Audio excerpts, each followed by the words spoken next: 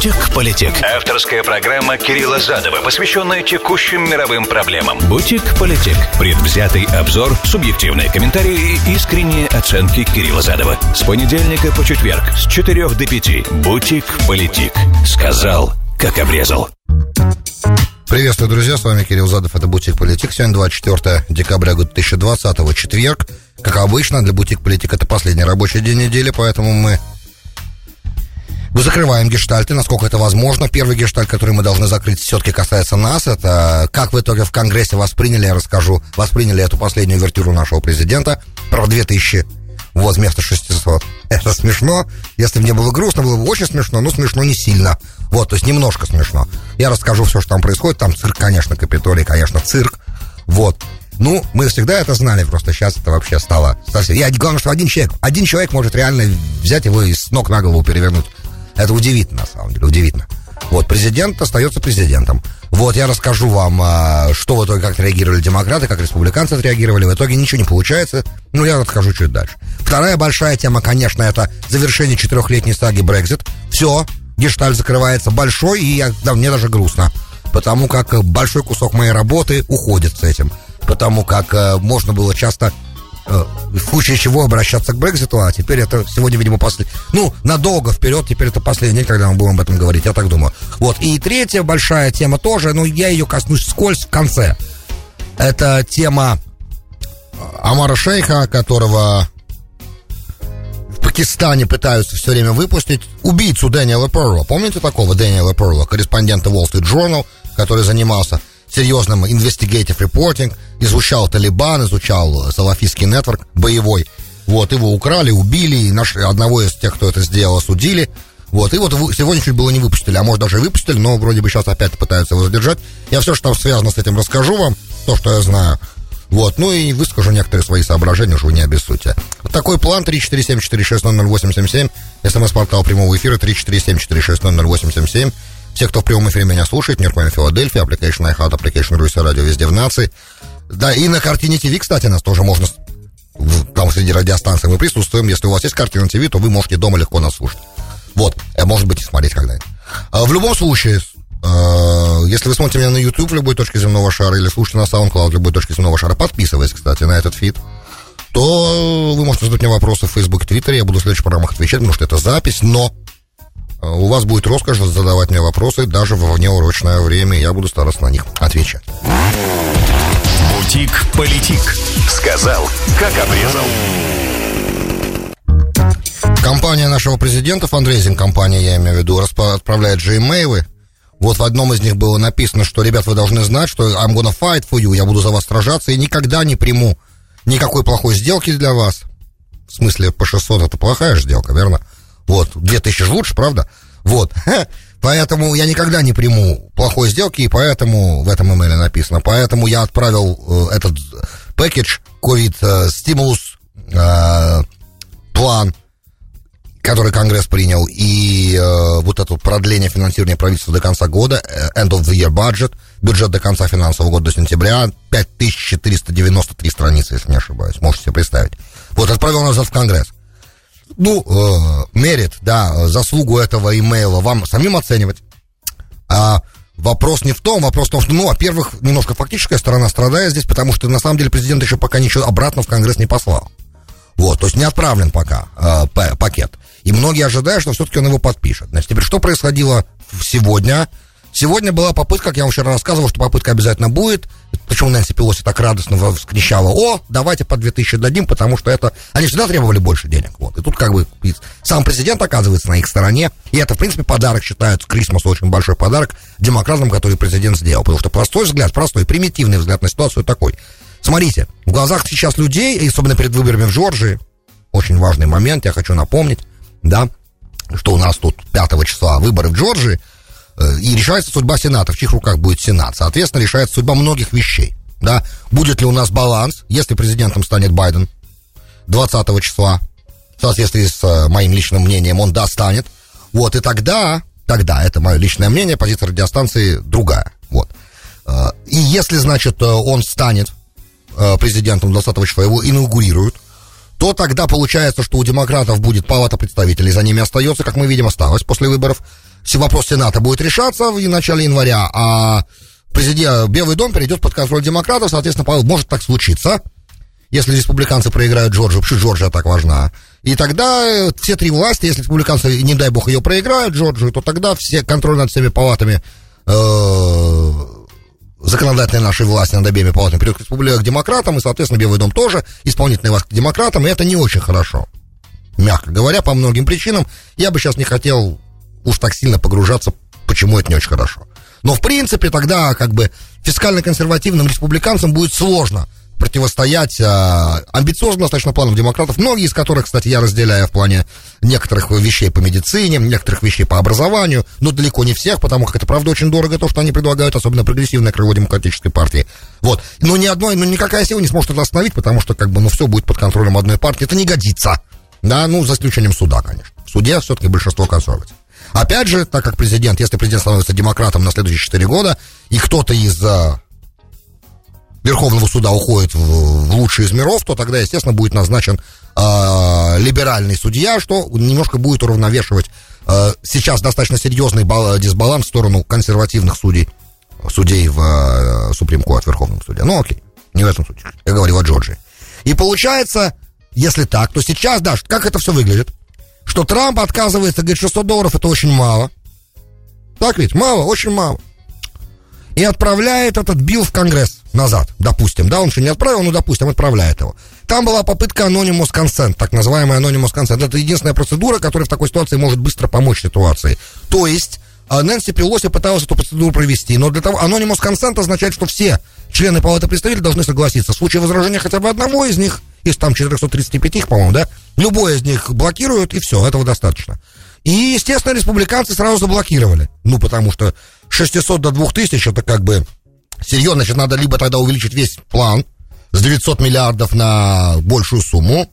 Я напомню, что сейчас на все эти выплаты и стимулус, и unemployment, там порядка 166 миллиардов долларов должно пойти. То есть надо эту сумму, это большая часть этого 900-миллиардного пакета, то есть она должна сильно увеличиться с 900 на большую сумму. Это первый момент. Второй момент, республиканцы в ответ тогда попросили тогда убрать, давайте уберем тогда помощь всех, если хотите так, давайте контрмеру нашу, да, тогда уберем всю помощь иностранным государствам, которые там есть. Напомню, там есть еще и помощь к многим разным иностранным государствам, в том числе Израилю, Египту, да, то есть нашим важным союзникам.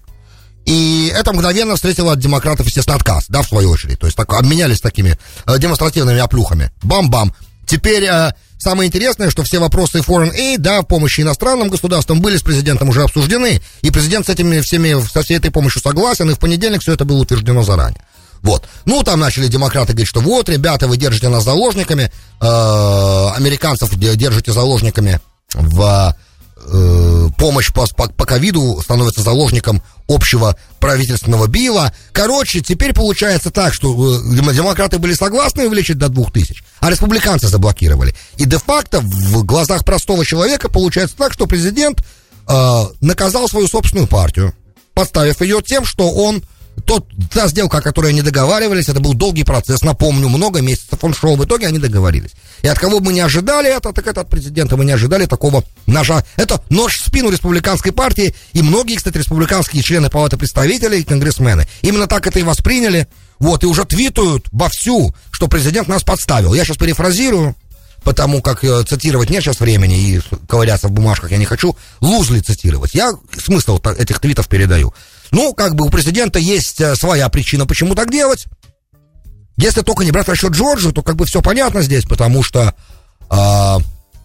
республиканские члены Конгресса быстро поддержали избрание Байдена, достаточно. Они там какое-то время сопротивлялись, но в итоге они, конечно, не на стороне стали президента с определенными моментами, что я чисто выиграл. Да, как говорит наш президент, если не считать все mail-in и absentee ballots, так я чисто выиграл. Если их не считают, то по закону их же можно было считать, поэтому их считали. Поэтому теперь он их наказывает таким образом. Но с этим наказанием, да, и одновременно теперь, какие выводы можно сделать? Как мне кажется, как мне со стороны все это выглядит для меня? Что если президент так и не подпишет этого билла, пока он не будет переделан под 2000, хотя многие ожидают, есть эксперты, которые говорят, что он все равно его подпишет именно в этом виде и, скорее всего, сегодня. потому что завтра как бы Рождество, и он вряд ли захочет, чтобы в итоге американцы ушли на Рождество. То есть это будет не очень хорошо. То есть он просто этим похоронит республиканскую партию, возможно. И на выборах в Сенат в Джорджии, которые пройдут в январе, легко могут ребята, республиканцы, на выборах в Сенат проиграть. Из-за этого понятно, что сейчас на щит демократами будет поднята именно вот эта ситуация. Смотрите, республиканцы не дали нам послать вам деньги, мы могли уже на следующей неделе начать вам высылать деньги, а теперь мы не можем. И будет сложно каким-то образом республиканцам тут парировать. Это, собственно, их президент, который не смог с Капитолием, да, Белый дом с Капитолием, республиканский президент не смог республиканским Капитолием договориться.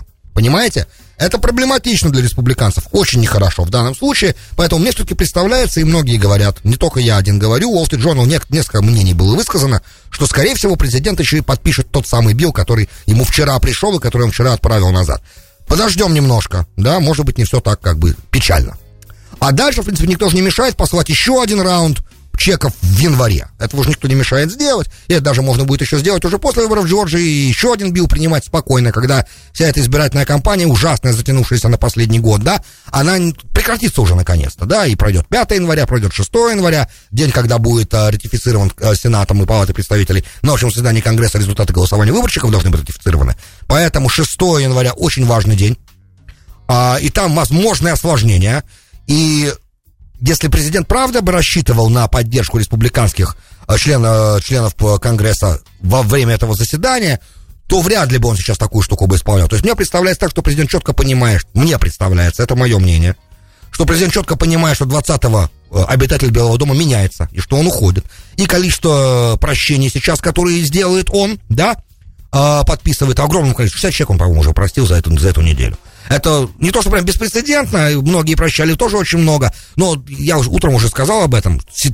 Как он делает эти pardons, да, как он их подписывает, немножко уходит в сторону от практики установленной, как это происходит обычно. Обычно Department of Justice, да, Министерство юстиции подает президенту списки, это обсуждается, а тут как бы никаких списков, никакого Министерства юстиции, он сам решает, кого, где, когда и как, он имеет право, опять же. Я считаю, что это очень хорошо, что он имеет право, и это хорошо, что он делает это именно таким образом и сейчас, потому что ему надо помиловать тех людей, которые на самом деле реально уже должны были быть давно на свободе. По моему скромному мнению, я вообще считаю, что финансовые преступления должны наказывать тюрьмой только в том случае, если оказались в результате обкрадены люди. Да, когда идет дело о финансовых нарушениях, где люди напрямую не пострадали, мне кажется, что тюрьма это многовато. Да, штрафы я понимаю, определенные ограничения я понимаю, но прям тюрьма многовато. Так вот, то, что президент прощает людей за финансовые нарушения и выпускает их, по крайней мере, они были осуждены за финансовые нарушения, типа Манафорта, типа Роджера Стоуна, типа Флина, да, ну, не, у Флина там вообще другая история. Короче, все те, кто, да, отец Джареда Кушнера, например, да, все вот эти люди, они должны быть, в принципе, на свободе, в моем мнении, и хорошо, что президент это делает. Это замечательно. Теперь, чем больше он так людей простит, тем лучше, потому что люди скорее вернутся к праздникам себе домой, встретят праздники новогодние все в своих семьях, это замечательно, все очень хорошо. Но это выходит как бы за пределы того, как обычно это происходит, но наш президент никогда не стеснялся делать что-то out of the box, да, не так, как это делали все предыдущие, и в этом его прелесть. Очень часто. Не всегда, но часто. Окей, сказали, ушли дальше. Значит, подпишет он до Нового года, может подписать. Мне представляется, что может, иначе он просто, мне кажется, перед выборами в Джорджии он просто похоронит своих коллег. Республиканцев, я имею в виду, на Капитолии, для них это достаточно серьезная неприятность, то, что сейчас происходит. Слишком долго они договаривались, я уж не говорю о том, что Мнучина этим подставил. Ну, многих, как бы, людей, которые участвовали в этих переговорах, вот, все понятно, point is taken, да, все поняли, что президент решает вопросы, как бы, ни у кого сомнений никаких нет. Если это была цель, тогда, как бы, она достигнута уже, и можно уже подписать. Ну, мне так кажется, опять же, то, что я и вчера сказал, и сегодня говорю, лучше синиться в руках, чем журавль в небе. Надо будет дать еще по 600, можно будет дать еще по 600. Никто, Белый дом и Конгресс не останавливает в разбрасывании денег с вертолета. Я считаю, что мы все только за, учитывая нашу ситуацию сегодня. Окей, пошли дальше. Теперь, главная как бы история, это, конечно, Брэкзит. Я понимаю, что за последние 2-3 недели концентрация информации про Брэкзит, которую я на вас обрушил, она превышает допустимую норму, поэтому я буду я постараюсь быть очень краток. Значит, договорились. Причем во время процесса договоренности все время и Урсула фон дер Ляйен держала на телефоне, я так понимаю, в постоянном контакте Макрона и Меркель, потому что как бы эти двое решают в Европе, как мы понимаем, вопрос. Всем прекрасно понятно, что даже перевести этот Брэкзит дил в 1000 страниц на все языки стран, членов Евросоюза, которые надо его перевести, невозможно за оставшееся время до Нового года. Не то, что ратифицировать. Даже ратифицировать через парламент, скорее всего, через Европарламент. Первая ратификация — это Европарламент. Не удастся это сделать. Тоже, скорее всего. Поэтому, значит, условия такие. Первое. Его запуск в действие с Нового года, этого Брэкзит-дила, пост-Брэкзит-дил так называемый, да, торговый, пост-Брэкзит-дил заходит с 1 января. Provisional, да, то есть условно. Что значит условно? Все прописанные там договоренности начинают действовать pending approval, да, то есть подвисают, тем не менее, до 28 февраля. Это будет последний день этого действия, этого соглашения условного. До 28 февраля все европейские парламенты всех стран, членов Евросоюза, должны ратифицировать эту сделку. Если они ратифицируют, нет проблем. Дальше, значит, если нет, значит, он заблокирован, и все по новой начинается. Но до 28 февраля он действует условно, но начинает действовать. И, конечно, все вздохнули с облегчением, с одной стороны, потому что все понимали, что выход без сделки — это кирдык. Никто не знает, во что это выльется. С 1 января начинаются тарифы, огромные пробки на границах, пробки. Вы только что видели из-за одной мутации ковида. Мы только что увидели страшные пробки и угрозу голода для Великобритании. Ну, голода не в прямом смысле, но явной нехватки продовольствия, фруктов, овощей, потому что все доставляется это из Европы. Как выяснилось, Англия, Великобритания не самодостаточное государство в плане обеспечения своих нужд продукциями, сельхозпродукцией, что очень плохо. Это security issue. На самом деле это вопрос национальной безопасности, продовольственное снабжение государства. Очень плохо, ребята. Этого не должно происходить. Не должна страна не может считаться полностью суверенной, как мы понимаем, если у нее нет достаточно необходимого источника поставок продовольствия. Ну что продовольствие — это вопрос национальной безопасности. Вот Катара была такая же ситуация, и Иран ему помог, кстати, когда блокада началась. И если бы самолетами еда не пошла, то в Катаре бы начался голод. Ну, когда блокада в 2017 году летом началась. Поэтому это вопросы, о которых надо думать заранее, в принципе. И то же самое могло бы из-за Брэкзита произойти. Но, слава богу, не произошло, короче. И Макрон разрешил траком проходить, выработали там механизм, как на этот новый штамм коронавируса тестироваться. Это все, короче, решилось тоже, как и Брэкзит. Решился в итоге, как нам Миша Савин на прошлой неделе рассказал, что, скорее всего, Брэкзит получится. Его прогноз оказался верным. Получилось. Я был как раз более скептично настроен, потому что я понимаю до сих пор слишком сложные проблемы, которые, кстати, в этом деле так и не решены. Значит, первое. То самое пресловутое права рыболовов договорились. Точные цифры не знаю, но договорились, пришли к какой-то компромиссной фигуре, что и эти будут ловить там, и те будут ловить здесь. Помните всю эту историю? Потому что слишком маленький процент от общей торговли между Евросоюзом и Великобританией — это несчастные эти рыболовы. Просто это политическое issue, да? А всего-то $1 миллиард. Для Великобритании 5 миллиардов для Евросоюза. Эти права ловить в британских водах, а британцев ловить во французских водах, например. И в других водах еще. И это от триллиона годового оборота, как мы понимаем, Гулькин нос, да? Давайте скажем так. Ну, то есть не о чем говорить вообще. Но деньгами закидать политически еще не всегда возможно. В этом разница между политикой и бизнесом. В бизнесе можно деньгами закидать все, что угодно. Да, дать компенсацию и конец истории. А в политике далеко не всегда можно вопросы решать финансовым способом. Да, надо договариваться. Гордость, национальные интересы. И еще рыболовство. Это было то, что Найджел Фарадж там по Темзе флотилии устраивал. Короче, идея Брэкзита была вокруг рыболовства тоже. Да, суверенная вода моя, я Великобритания, я хозяйка морей. А тут какая-то мерзость, прости господи, заходит и ловит в моих водах рыбу. Это неправильно. Особенно Франция. С Францией там особая история. Многолетняя интересная динамика. Ну, сейчас не об этом. Сейчас Великобритания и Франция союзники все равно. Короче, договорились. Договорились по правам. Договорились по правам граждан Евросоюза в Англии, англичан в Евросоюзе. Договорились про государственное финансирование, лучшие условия для британских предприятий, да, будут ограничены попытки Великобритании там облегчать условия для британского бизнеса, для того, чтобы оно имело нечестное преимущество по сравнению с европейским бизнесом. Пришлось в Великобритании немножко тут поступиться, естественно, потому что надо же без тарифов торговать, хочется иметь доступ к единому европейскому рынку товарному, да, и для этого пришлось пойти на некоторые уступки. Также Великобритания согласилась, и там всяческие разные правила Евросоюза по поводу там экологии, разных выхлопа СО, как я понимаю, держать на уровне евросоюзовских. Но если Евросоюз как бы пойдет на более жесткие меры, чем сейчас, Великобритания должна будет тоже пойти на более жесткие меры, если она не сможет пойти на более жесткие меры, и это окажет серьезное влияние на цену товара, да, то тогда Евросоюз будет иметь по этой сделке иметь право накладывать тариф. Тогда. Но это будет специальная двусторонняя комиссия решать, имеет право, не имеет права, есть там арбитраж определенный. Этот моменты определены. Значит, чтобы вы не сомневались, вопрос ирландской границы остается почти открытым.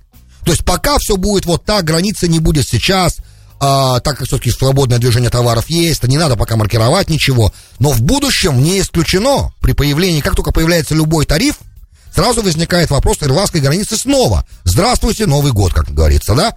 И это опасно, как бы. Это опасно, это остается бомба такая, бомба с часовым механизмом. Но пока тарифов нет проблем. И ирландские товары могут в Северную Ирландию поступать без границы и наоборот. И люди могут спокойно передвигаться. Да, значит, трудовая миграция заканчивается. Да, естественно, Великобритания, этот договор позволяет. Брэкзит сделан. Это намного меньше связи сейчас у Великобритании с Евросоюзом, чем было.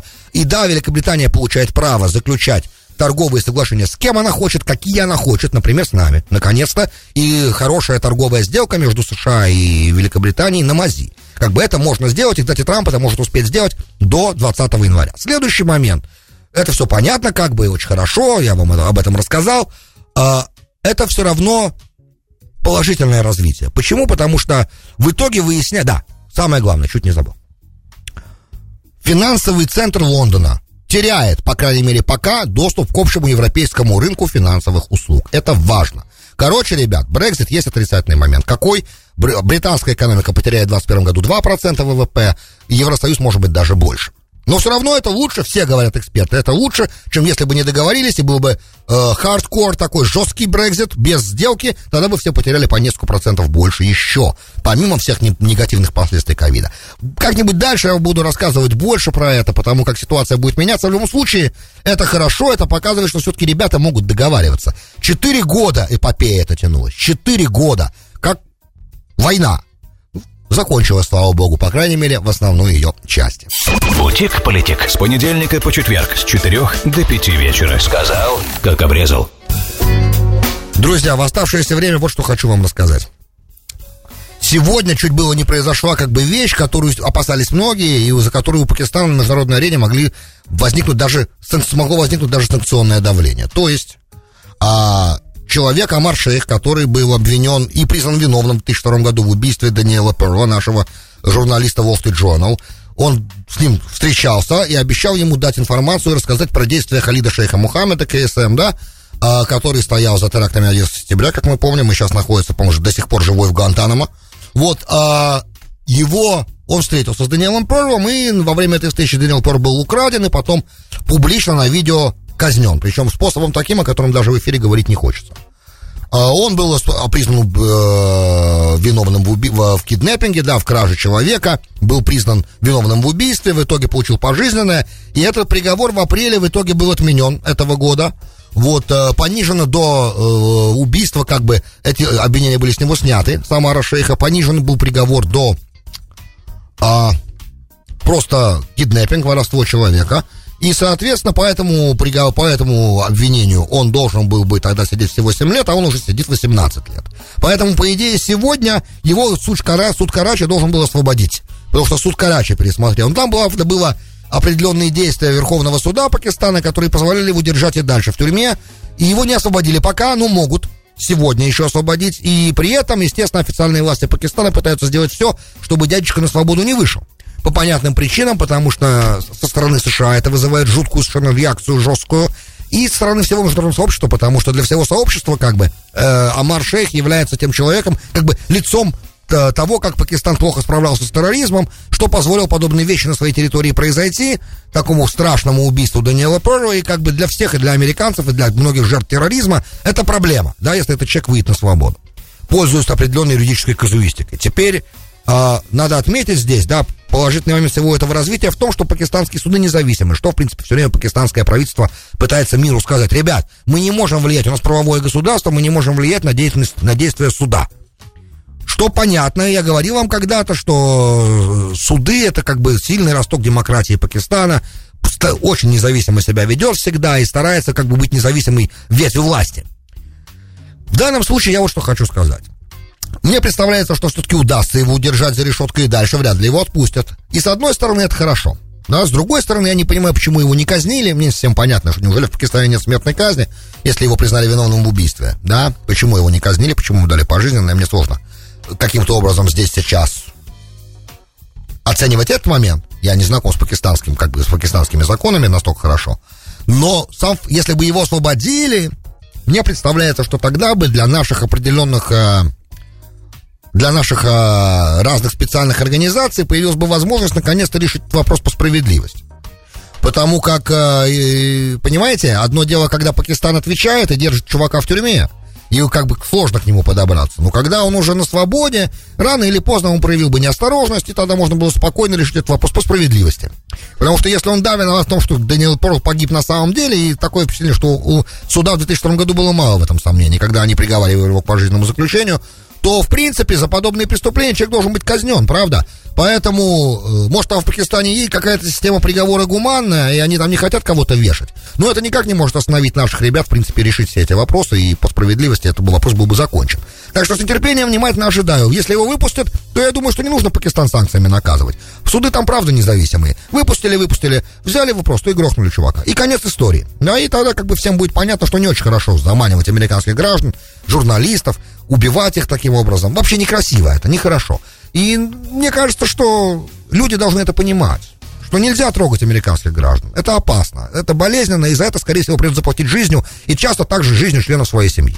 Вполне возможно, потому что когда идет такая ликвидация, погибают люди, которые связаны с человеком, который является объектом и целью. Вот, в принципе, что я хотел вам сегодня сказать. Друзья мои, я поздравляю вас с наступающими праздниками. И я понимаю, что то, что я вам рассказывал, оно не всегда праздничным, оно создает праздничное настроение. Тем не менее, да, мы остаемся Америкой, мы остаемся сильной страной. Несмотря ни на что, несмотря на какие передряги, мы как страна выстоим. Мы самое сильное государство на этой планете. Да, все это признают, все это понимают. И мы должны такими оставаться. На благополучие всех наших граждан и для better good, да, для лучшего, для всего этого мира. Друзья, большое спасибо, что были со мной. С вами был Кирилл Задов, вы слушали Politic. До встречи завтра. Простите, до встречи в понедельник. С наступающими праздниками. Politic с понедельника по четверг с 4 до 5 вечера. Сказал, как обрезал.